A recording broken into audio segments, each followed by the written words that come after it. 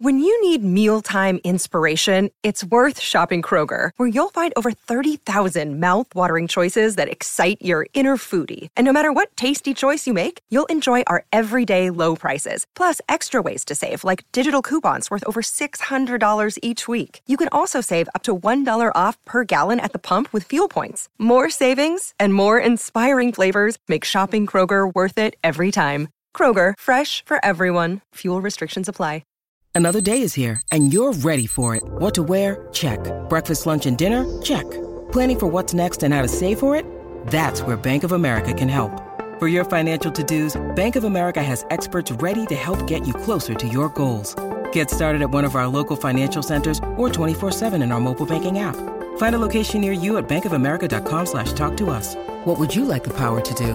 Mobile banking requires downloading the app and is only available for select devices. Message and data rates may apply. Bank of America N.A., member FDIC. Maryland sports fans, there's only one sports book in the great state of Maryland with over 50 years experience booking bets and supporting customers. Betfred Sportsbook at Longshots is now open and is the only sports book in Frederick offering cash betting on football, basketball, world soccer, and more. Visit the Betfred Sportsbook at I-270 and MD-85 in Frederick, right next to Longshots off-track betting. Go to BetfredSports.com for more information and your chance to win exclusive merchandise. Must be 21 or older. Play responsibly. For help, call 1-800-GAMBLER. With one of the best savings rates in America, banking with Capital One is the easiest decision in the history of decisions. Even easier than choosing Slash to be in your band. Next up for lead guitar. You're in. Cool. Yep, even easier than that. And with no fees or minimums on checking and savings accounts, is it even a decision? That's banking reimagined. What's in your wallet? Terms apply. See CapitalOne.com/bank for details. Capital One N.A., member FDIC.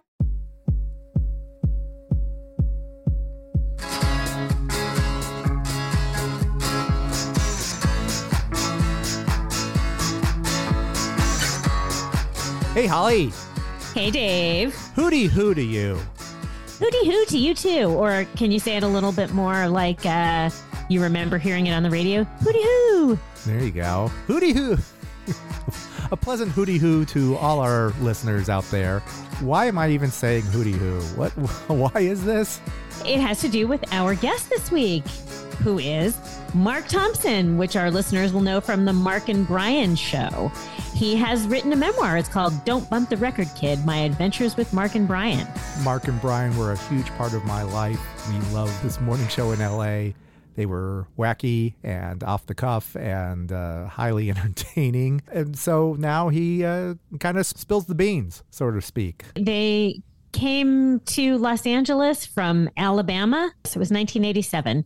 They came to KLOS and they hit the ground running. They were huge. They were the number one morning show. And man, Mark has stories to tell. Of course, because you're on a radio show, you get to talk to celebrities and interview them. And that gives you stories to write about, which he says a lot in the book. He always says, this will make a good story in a book whenever I write it, as he writes in his book. It's very meta. Mark is highly entertaining, and we're, of course, a radio guy, so we're thrilled to have him on the show. Some of these stories I'm going to just cut out. And so to get all the stories, Holly, how would one find that? You will find outtakes from our interview with Mark Thompson on our social media at WDDIM Podcast and on our YouTube channel at What Difference Does It Make Podcast.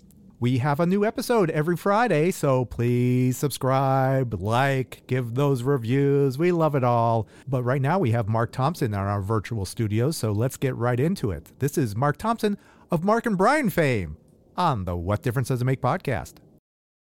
Oh, look. Good morning. Good morning. I'm going to start by showing my, I don't know if you could see the photo, but this was 1991. Oh, wow. This was at the UA Theater in Woodland Hills. My friends and I had just gotten out of seeing LA Story. And we actually, after it, it was a feel-good movie and we felt great about it. And actually, as I left, I told my friends, I just said, love you guys, love you. and sure enough, like then as we left the theater, there's you and my friend who somehow kept a portable camera on him at all times. Smart, captured that moment. So that was really nice. Well, very nice. I don't obviously remember that particular event. Why I think we not? might have posted it. How dare you? I know. It's one of the number one questions I enjoy as I move through to the latter part of my life and career. I'll run into listeners these days, and they'll go, we met back in 1987. You were looking at televisions in the Target. And then my favorite question is, do you remember that? Yeah, I don't. I'm sure it happened, and I'm sure I enjoyed it, but I don't remember that specific moment. Oh wow. So now, you guys with this podcast, you relive and embrace the 80s and some of the 90s. Is that it? Whatever we like to embrace. We'll embrace anything. We call it what difference does it make, basically, because if something catches our attention, like Mark Thompson has a book out, it's like, oh, yes, we want him on the show. I'm sure that might have been the same reason, for your show as well. When I saw that, I did two basic formats of music in my radio career. The first was top 40 until 87 when I moved to Los Angeles and I worked on a classic rock radio station. But in the 80s, primarily from the beginning of the 80s until 87, I was doing top 40. I was doing afternoons at Y102 FM in Montgomery, Alabama, and it was a hot top 40 radio station. Only the best music. Y102. And FM in the South, it's not the case in LA, but in the South, we had 100,000 watts. So we covered 4 states. And at that time, when I got to Y102, it was 82, and I was there until 85. And Michael Jackson could not have been hotter.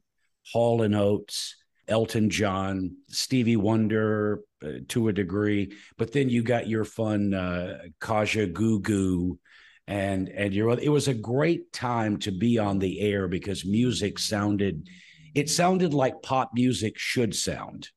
And I did enjoy going to work each day. When we arrived in LA, the big act in town as far as morning radio was Rick Dees. And at that time, Rick had been on the air for about 8 years. And the entertainment business is unlike many. But in the entertainment business, you can be hot for a while, and then people's just like anything, people have heard it and they're ready for something different. And, Rick was the greatest setup punchline guy I ever heard as far as morning entertainment. He had the best writers, the best voice actors, the best.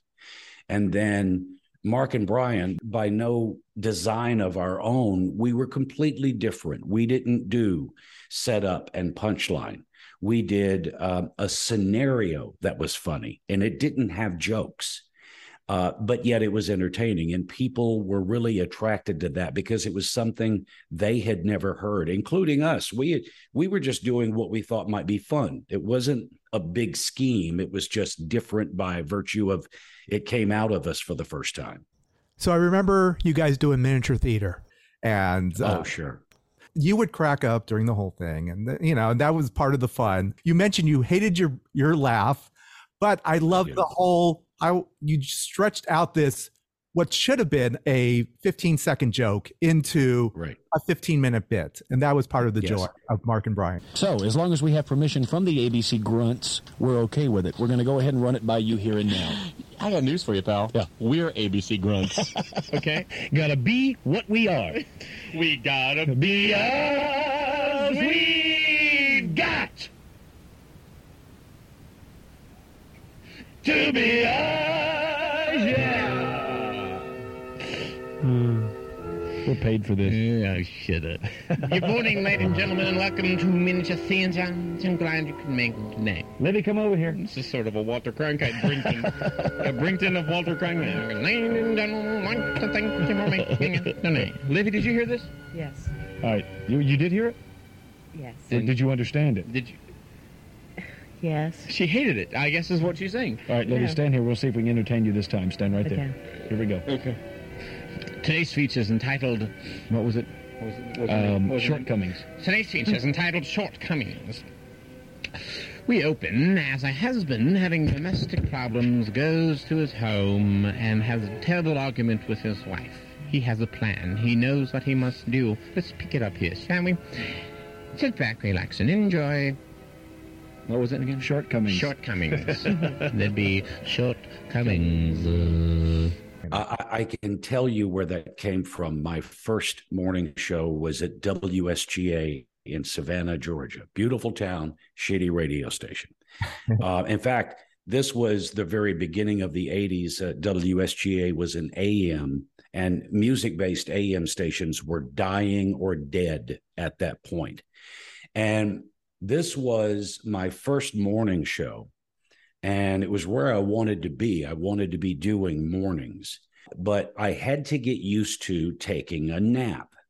And I had never, as an infant, I napped, but as an adult, it felt strange, odd, and weird to climb in bed at 2 p.m. to go to sleep. And I couldn't. I just couldn't get sleepy because it wasn't a part of my chemistry.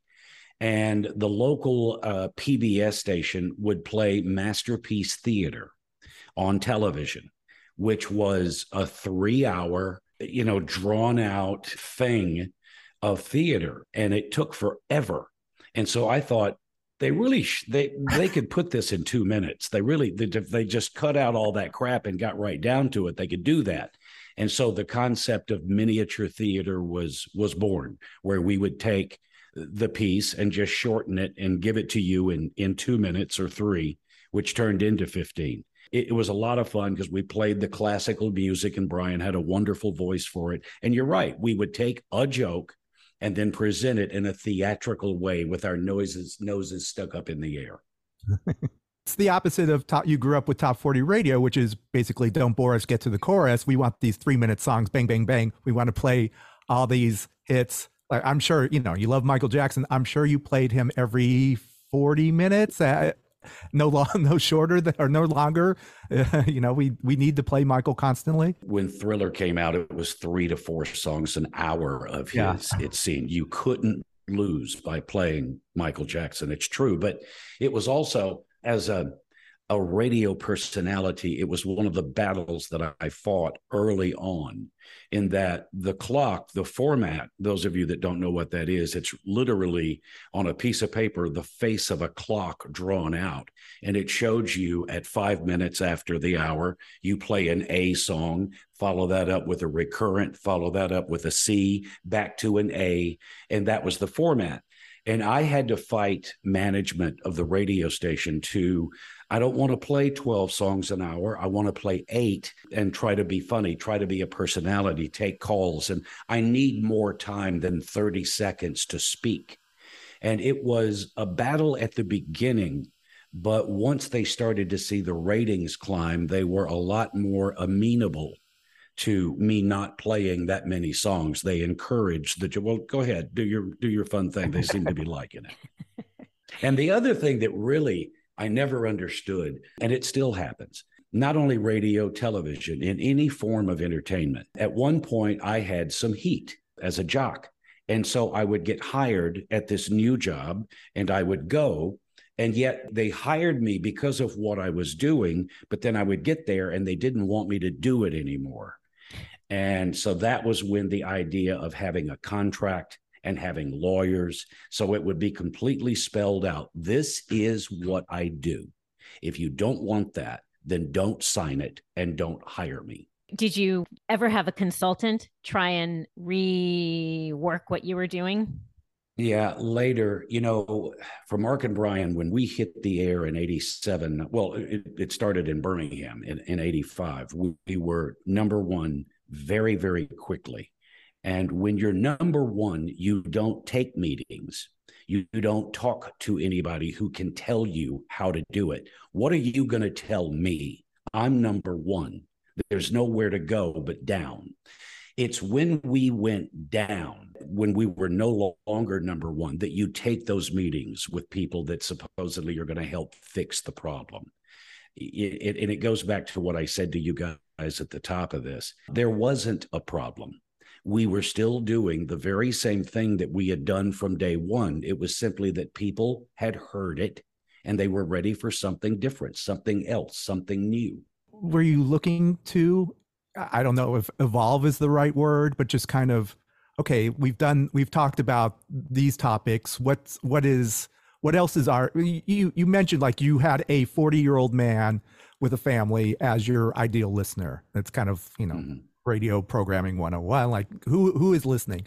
So did you kind of ask that question as you moved along? Like, who is this guy and what is he into now? We're older. This 40-year-old man is still 40. Now, is that something? No, I get your question. I as an individual, and therefore my participation in the radio show changed as I changed, because I was always very big on sharing stories from my life, especially, and you brought my imaginary guy up, and I'll explain that. The audience that classic rock goes after is the demographic is men 25 to 54. So I went right in the middle. My guy's 40. He's probably married and he's got a couple of kids. More than likely, he works a blue collar job. He's a roofer. He lays bricks. He drives trucks, whatever it may be. But the one thing that he and I have in common is that we're both idiots and we're afraid of our wife. And so whenever I did something stupid involving my kids that I tried to keep my wife from learning about, that would be a story that I would tell. The story had to be about 2 minutes. It had to have a beginning, a middle, and an end. And when I told that story, I told it to that guy. And I can't tell you how well that worked, because to this day, when I meet somebody, they will recite some dumb thing that I did and just crack up. And they act as though we're best friends, which I love that. I'm glad that they feel that way. I, of course, have never met them, and in some cases don't even remember that particular story. I think the evolution of myself, as I said, as I grew as a father and a husband and a person, I made sure that the show reflected that growth in me, whether that be positive or negative, whatever the case may be. But the show itself, the kind of comedy that we enjoyed doing, the kind of thing that we brought early when we first got to LA, I don't think that changed. In other words, maybe a consultant might have said, you need to get back to quicker jokes, do the punchline and the setup and the punchline, do that stuff. And it wasn't who I was, and it wasn't what I wanted to be doing. So we did a variation of the same base of program, but as a person, I do think I grew and shared those things, because the thing about radio, the thing about any form of entertainment, Johnny Carson once talked about this. Real life continues to happen. And, it was very important that Brian and I be on the air every morning at 6 a.m. and do it until 10. But in real life, I buried my sister, my mother, and my father in an 18-month period. And they were all the way back in the South, so I would fly and deal with a funeral of the people who raised me, and then fly back to LA, go on the air, and try to act as though everything was fine. But I didn't do that. I talked about how difficult it was to do what I just did. And I was emotional at times. And that was what I meant by sharing my life with these people. I found it to be very important because I didn't have a choice. I am not in the mood to come in here and tell jokes. So I'm going to tell you what I've really been doing. And I've gotten a great reaction, because as I was going through these things, so have they, or they will, or they did. And they related to that, and I think liked the fact that I would be that transparent with them. Our job was to go in and have fun. We once had a guy ask us, he called, and his question was, so do you have like a job in the afternoon or something? And we said, well, no, why do you ask? He goes, well, they don't actually pay you for this, do they? Because to him, it sounded like this giant party, which is good. That's what we wanted. But we were highly compensated for what we were doing, sir. So listen, thank you for asking. No, I don't have a paper route. I do just this. Yes, my job in the afternoon is to prepare for tomorrow's show.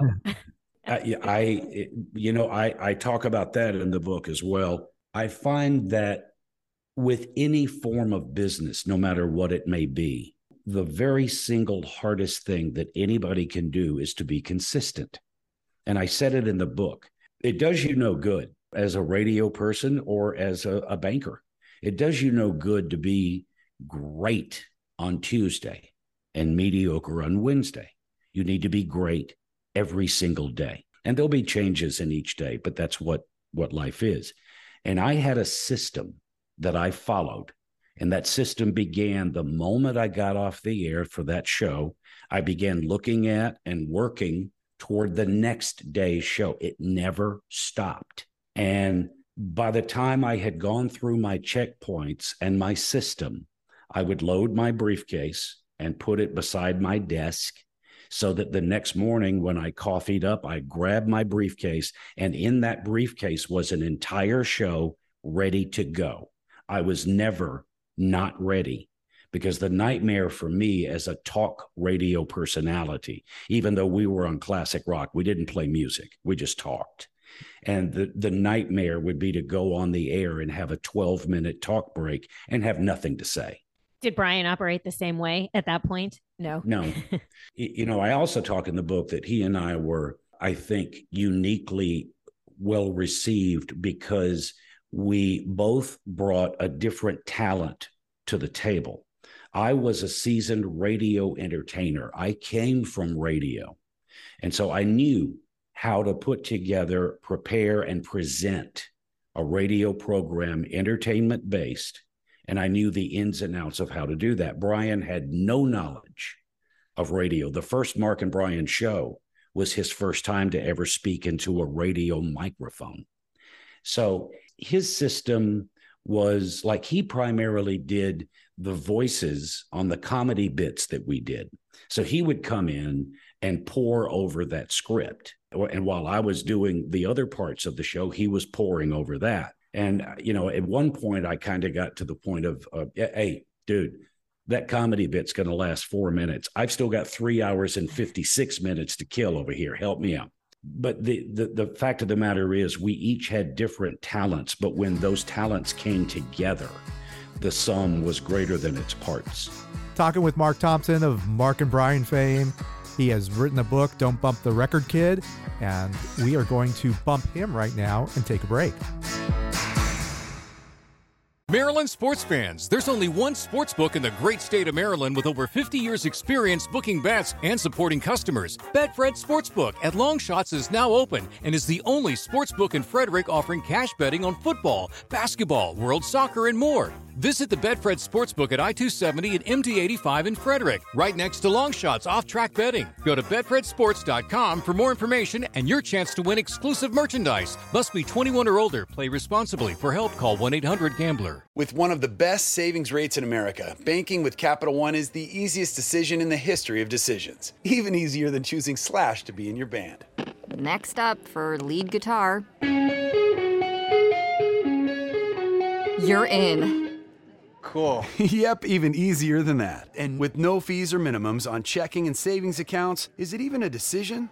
That's banking reimagined. What's in your wallet? Terms apply. See CapitalOne.com/bank for details. Capital One N.A. member FDIC.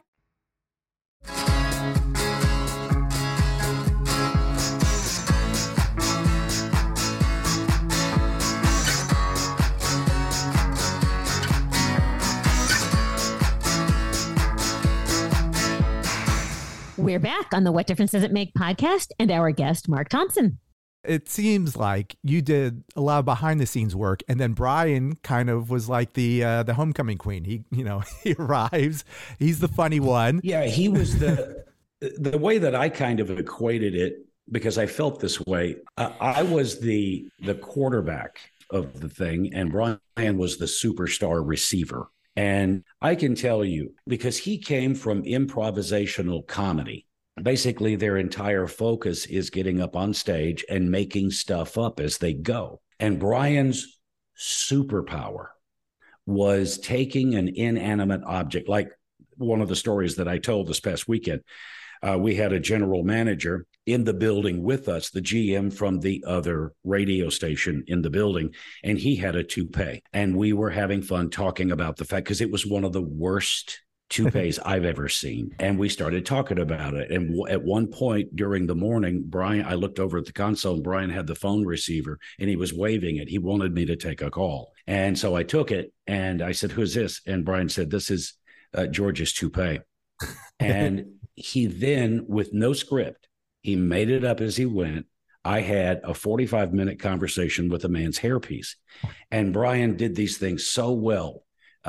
He would always attach a really funny voice. I mean, how would a man's toupee sound? Mm-hmm. He would attach that and then just make things up as he went. And it was an amazing superpower to sit there and watch him do that, knowing that he had nothing in front of him, no script, no written words, just off the top of his head. And it was an amazing, amazing ability. So was there trust in that? Like it was like a juggle? Like you could throw something at him and you knew, he will throw something back at me that's amazing. Yeah, there were times when we did have a script, and it was written, Mark, Brian. He would leave that. He would completely go because something came up and he would go there. I would put my finger on the next line and hold it there because at some point he would run out of stuff on his vamp and he would look at me like, get me back. And I would just say the next line and he would find his place and pick it back up. But there was complete trust. I was hoping that he wouldn't follow the script and that he would just go off somewhere. Mm-hmm. And while the problem with doing that is that sometimes it would go too far. The standard in radio entertainment, the standard 2-minute rule does apply. You're supposed to do comedy bits in 2 minutes, maybe 3. Anything above that, because they always say, don't ever give the audience a reason to leave. And an overly long comedy bit that becomes, if it's too long, it becomes unfunny because it's just so long. I'm sure you guys have watched Saturday Night Live, and they'll start with a funny bit and a funny concept, and it goes for 10 minutes. And after that, you're laughed out and you're done. So I did worry about that. A lot of times I would give him the, let's wrap this up. Let's go. But no, I had full trust, especially when he left the script. I knew straight was coming. I think people stay also because they want to know what's next. They want to know what's coming, so they'll stick it out. Yeah, in some cases. But, that's a hardcore listener. That's somebody who adores every word that comes out of our mouth. There are also fringe listeners who were just looking around trying to find something that entertains them for this moment. It's kind of like you flip around the radio, and as soon as you land on a song that you love, you'll stay. As soon as the song's over, you go. Or you might listen to a little bit of the next song. If you don't like it, you're gone. Same thing here. If you get bored, if you're a fringe listener, if the bit's too long, a song they don't like, they're gone. So you do whatever you can to try to keep them there. For me, and for a lot of radio personalities, it's not Johnny Carson. Everyone mentions Letterman. As you touched on in the book, he had a huge influence on you as well. It was beyond huge. I said in the book, I was in Montgomery at that time, working that top 40 job, number 1. And every night I would wrap up by smoking pot and watching Tom Snyder's interview show. And I loved it. I loved Tom. I thought it was good. And one night, Tom wasn't on. They had some variety show, and I'm pissed. And the host came out and said, this being our first show, we did some research to find out what people really want to see on television. And we found out that overwhelmingly, America wants to see 2 pieces of metal being welded together. And throughout the rest of the show, the entire show, there was a welder behind David welding metal together. And it was the dumbest thing I'd ever looked, and I couldn't stop watching it. And David is a prime example of what I just said. It does you no good to be amazing on Tuesday and mediocre. He was never mediocre because the crap he was doing, nobody had ever done it. Case in point, every year, because he was a big friend of Jay Thomas. Jay was, when I first got to LA, Jay was doing mornings on Power 106. And Jay went on to become an actor and so forth. And David loved Jay.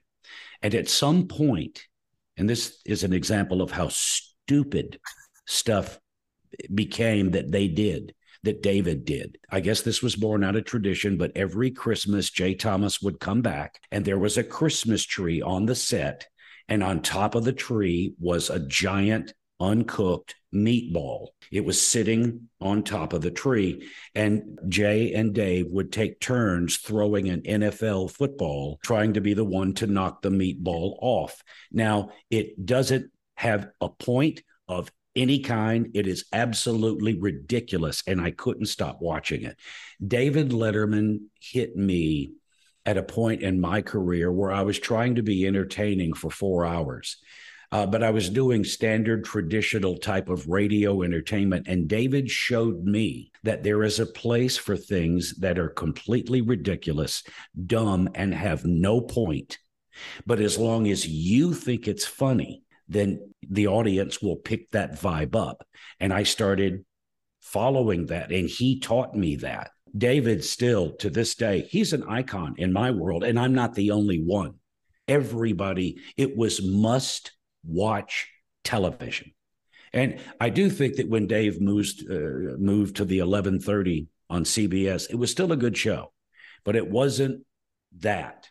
It was just ridiculous, 12:30 at night, mostly college kids watching, and it changed me as a radio entertainer. And doing something idiotic, you got to meet David Letterman. Can you tell that story, please?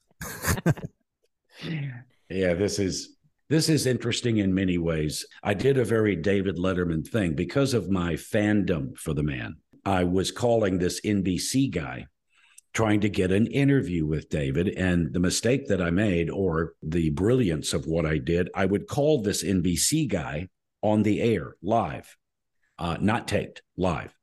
And the audience listened to him tell me no 15 to 20 times when I would request this interview.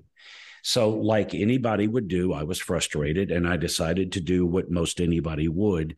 I was going to package myself in a box and ship myself to him. So I got a giant cardboard box, and I cut a hole out on the top and 2 holes on the side for my arms. I put a giant mailing label, David Letterman, 30 Rock, NBC, New York. And media covered the whole thing. Every local station was there to watch this dumb thing I was doing. And I got on the airplane, flew to New York, got out of the cab and looked up at 30 Rock. And it hit me what I had done. I have mailed myself to David Letterman to get the interview, and I don't have an interview scheduled. I walked into the lobby. The box was gone by this point. Joke was over. Let's get the interview. And I called the guy and I told him what I had done. And his response was the typical moments of silence until he said, "Oh my God. Okay, stay right there. I'm coming down." He came down to the lobby. He got me. He brought me upstairs and he put me behind the cameras in the camera pit, they call it. He said, "Stay here, watch the show. Don't do anything. Don't say anything. Just don't move. I'll be back." And so I sat and watched my idol 10 feet from me do his show. I wasn't even sure if it was funny, because you're in that place where you just laugh at everything because you're not listening. I was there. I was watching him. He's 10 feet. I could get the interview. But I was good. I stayed where I was. Show was over. The guy came back and he said, "Follow me." And I had my little cassette recorder with my microphone, and he took me through 2 double doors into this very small hallway, and he pushed me up against the wall, and he said, "Okay, listen, in about 5 minutes, those double doors are going to open. An NBC page is going to bring David through there. This is the only hallway that he can get back to his office. You are not allowed to approach him, but if he comes over to you, bets off. Do your thing." So I got over by the wall. The doors opened. I immediately pushed record. My hand was shaking. My mouth was bone dry. And there comes Dave, and he's walking down the hallway, and he looked over and saw me, and he started walking toward me. So I raised the mic to my mouth, and he walked up and he said, "Hi." I then said, keep in mind, I'm faced with David Letterman. This is the moment. I'm going to get the interview. And out of my mouth comes, "Hi, Paul." Yeah, I called him Paul. And luckily, David could tell that I was absolutely terrified. And he said, "Don't worry, I answer to both names." And he went on to realize how nervous I was. He didn't know who I was or why I was there, but he threw some jokes out because he said, "What's your name, sir?" And I said, "Mark Thompson. I work for Y102 in Montgomery, Alabama." And I said, "Do you know Montgomery?" He says, "Of course I do. I have a weekend house there, kind of a weekend place. So I'm there all the time. We should get together, maybe have a beer." It was short. It was quick, but I got the interview. And when it was over, I called the radio station. They were waiting for my call. And I told them that I got it and I would play it the next day at 5 p.m. And when I left Montgomery for this stunt, I was an up-and-coming radio personality. When I landed, there were listeners there. The media was there covering it. And when I landed, I was no longer just a radio personality. I was a local celebrity. This worked. And I say it in the book with the caveat, yes, I didn't accept no, but this was a gimmick. And I left Montgomery with no interview. This could have so easily failed. And if I had come back with no interview, I would have been the joke. So, yeah, that one's one that sticks in my mind. And it was huge for me that I refused the word no, but I never thought past, what if I don't get it? What if I don't get the interview? Which chances are strong I wasn't going to. And I said it in the book. I wish I could remember the gentleman's name at NBC that put me in that hallway and made that happen, because I would like to thank him for preventing me from looking like an idiot that I so closely came to. Maybe through social media, when the book is widely read, somebody's going to know this guy who was working there at that time, and he'll reach out to you. I would love to know his name. He was older at that time, and the poor man was simply doing his job. I think David must have said, "I don't do interviews. Leave me alone. I'm working too hard on this show. No interviews." So he was simply doing, but I forced his head. That oh my God, I'll never forget the fear that was in his voice when he realized it was downstairs. Well, he did great. He responded perfectly, and probably you would have, had it not worked out with the interview, you would have had another story to tell, and it would have been maybe not as funny. Yeah, but the interview, it was literally 60 seconds long. I guess my goal was to just get his voice on my recorder, and I clearly was not ready for the interview because I didn't have any questions, but it worked. It worked. And that is a big moment in my career, but it could have so easily gone badly. You told a lot of stories, some of your favorite personalities, some of your favorite celebrities, actors. You were on the air for so many years. You had many more than you chose for the book, but some of the really funny ones, the Gino Vannelli and Tina Louise. Please tell one of them. You choose, because those, I was in stitches. I can't possibly tell the Gino. That thing is just vile. But I will tell you another one. And if you want to hear that, the only reason I hold out from the Gino story is not that I'm embarrassed, because I'm not. I crapped in my pants while having dinner with Gino. Who doesn't? But it's so long to really get the point out. But let me tell this one, because this one really stood out to me. We were about to have Lionel Richie on the show. And I'm a big fan. Who wasn't? I mean, he had some of the greatest ballads ever written and performed, this man. And I had a story that I wanted to tell him because I thought he might respond to it. When I was a kid, my parents would pile my sister and myself into the car, and we would take this 6-hour drive down to my aunt's farm, my mother's sister. And it was a working farm. It was wonderful and great to be down there. I'd never seen anything quite like that. To watch a cow eat I could watch it, I'm not kidding, for hours. There's something about it. But what I would do is my mother would give me a couple of dollars, and I would walk the mile up the country road to the Torch Cafe. And it was this little gas station, mostly for truckers, because this was the main road that left Alabama and took you into Florida. So the truckers rode on this road all the time. So they would stop into the Torch to get gas, get some repairs done, and get a bite to eat. They had a small diner there. And I would go up there and I would sit in the only corner booth they had, and I would eat a cheeseburger, fries, and a Coke and watch the truckers drive by. And Lionel was there on the show. He did 2 hours. I can't explain to you how amazing it is to watch a musical artist that is at the top of their game 3 feet away from you performing these great songs. And I told him that story off the air. It was off the air. I hated that. I wish it had been on. I told him that story because he's from Tuskegee. That's why I told it. And the Torch is in Tuskegee. And he looked at me and he said, "Are you messing with me?" I said, "No. I mean, you're from Tuskegee. I thought you might know the Torch."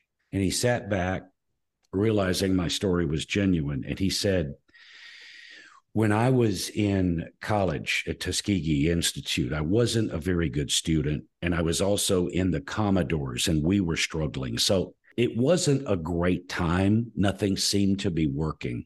And every Sunday morning, I would go to the Torch. It was the only time I had to myself to just relax and just kind of unwind, think about the past week and look at the week coming up." And I was sitting at the Torch and it was a beautiful day and I was relaxed and sipping coffee.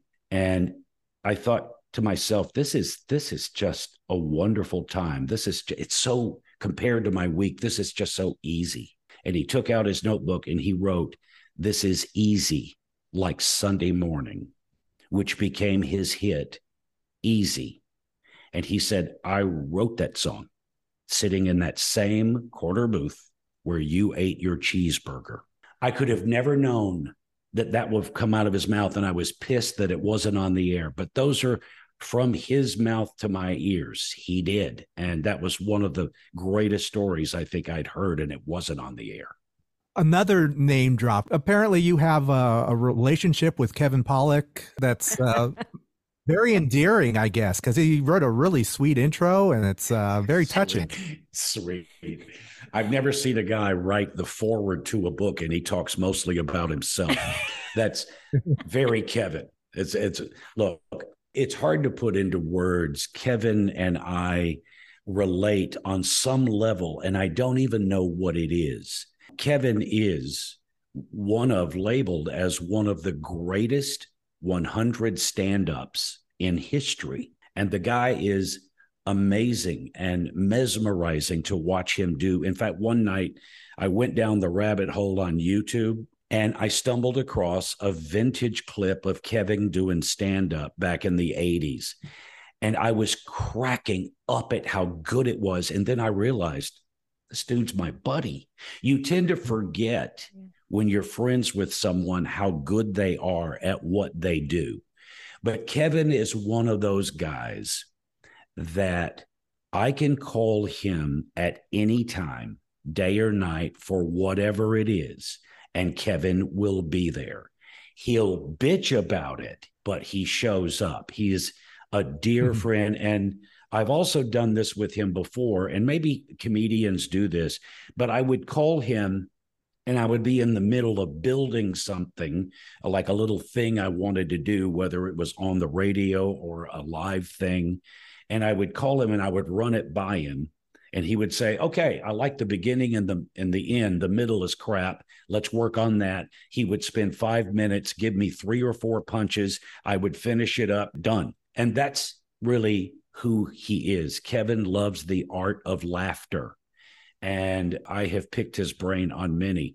But my grandest times with him are just sitting around chatting about life and things and whatever. And for the record, and if he ever denies this, he's lying. Kevin and I have known each other for 30 years, and we have gone to dinner maybe 100 times. Kevin has never once paid. And he doesn't even do that fake reach for his wallet like he's going to pay. We both know he will not pay, period. Well, you have an understanding. That's good. Yeah. It wasn't verbal. I never agreed to shit. He just doesn't pay. Apparently, it was a game of chicken. The check is there. You're both staring at like whoever reaches for it first is going to pay for the rest of their lives. I tell you what, for you, I'm probably going to go at some point this month. I'm going to go down to this wonderful, you may know it, Nate and Al's, a deli in Beverly Hills, I'm going to take Kevin. We're going to go. And when the check arrives, I'm just going to do some of these, and I'm going to see if he won't. He'll look at the check and then look back at me like, what are you doing? You going to pay or not? So I'll see. I'll check it and I'll let you know what happened. We'd like to be in the corner with the camera. Right. Come on. Hey, I'll buy your breakfast, not his. Well, this sounds like a podcast. And apparently you are podcasting like everyone else.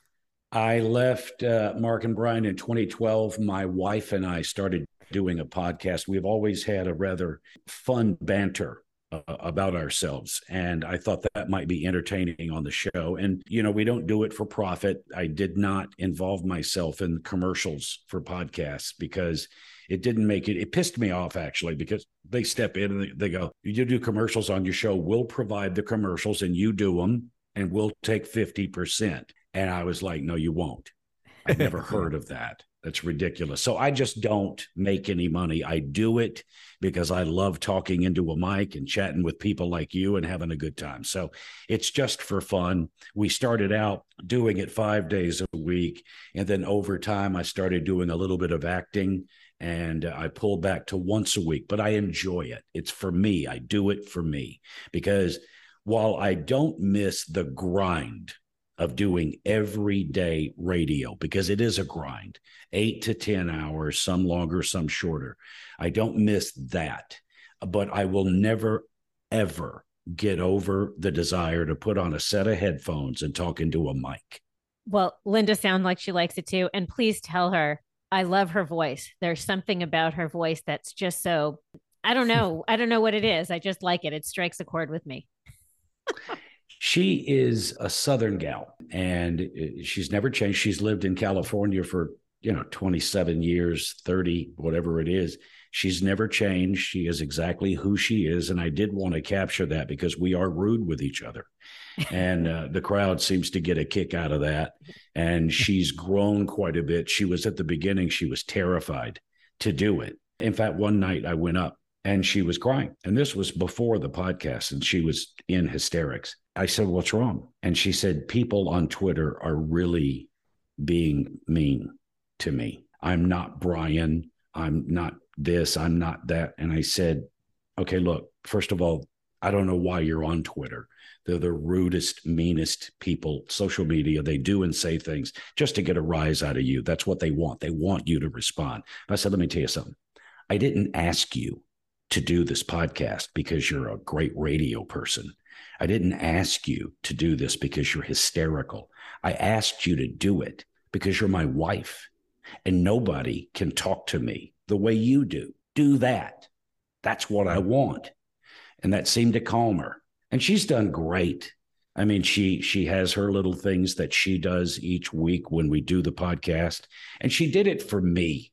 That's the most endearing thing. I was leaving and I still wanted to talk into a mic, but I'm like you guys, I got to have somebody to talk to. And she did it for me. And so I immediately just calmed her down saying, nobody's asking you to be those people. I'm asking you to be you. You do that and you'll be fine. The only time I get pissed at her in the middle of a show is when she's got her face glued to that chat room we have and she's looking to see what people say and she's not even listening to me. But yeah, we do it because we enjoy it. We have a good time with it. At KLOS, you had the Mark and Brian giveaway. You got on the air. They got like some crappy gift. What were some of your favorites? For some reason, I remember they were crappy and they made me laugh, but I can't remember one of them. Oh, I remember quite a few of them. Yeah. We would do things like the Mark and Brian shoehorn, which was a cheap piece of plastic that helped you get your shoe on. We would give the Mark and Brian beanie weenies. We quite literally went to the grocery store, bought cans of beanie weenies and popped a Mark and Brian label. That's how shitty they were. But out of all of them, the one that was the absolute must-have for listeners was the Mark and Brian Christmas snow globe. It was these two little shitty characters. It was Mark and Brian inside a Christmassy scene, and you shake it up and the snow goes everywhere. People would sell their kids to get one of those. And our idea came from David Letterman. Do either of you remember at the very beginning of David what he would give people who came on his show? No. Not coming to you? No. He would give them the David Letterman late night sponge. It was this little bitty block. It was about this big. And if you soak it in water, it becomes this giant sponge. I thought that was so stupid and so ridiculous. That's why we did that. And for those that bought the hardcover of my book, we only made 5,000 because that's all the paper we could get, that thicker stock paper. We made 5,000. They sold out. And each of the hardcovers came with the bookmark / ruler. And it's very Mark and Brian. So, because I did research, you may not believe this, absolutely true, 100%. Whenever the majority of people are reading a book, they get the urge to stop reading and measure something 6 inches or less. And so I put that ruler on the back of that, and it's the holiday edition too. But what made it work is that I said, and I meant it, the only way to get the bookmark / ruler is with the hardcover. And I kept my word. I've got so many people offering crazy amounts. I said, no, I told you, if you want the bookmark, you got to buy the shitty book. So that's the only way people could get it. And it sold out in days. Congratulations on that. You're self-publishing. I mean, I'm doing all the work. I want all the money. Yeah, right. I appreciate that, Dave, because I was shocked. When I was writing the book, my plan was to submit to publishers and hopefully get somebody to say, we would like to publish your book. That was the plan. And then I read on the internet something that absolutely shocked me. The average deal that an author gets, like you guys, if you wrote a book and you were lucky enough to get the call, you as the writer get 7%.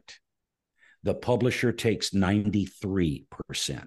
I'm not going to give anybody 93% of anything ever. I would rather not do it. I mean, I've never heard anything so just blatantly robbery. And so at that point, we self-published.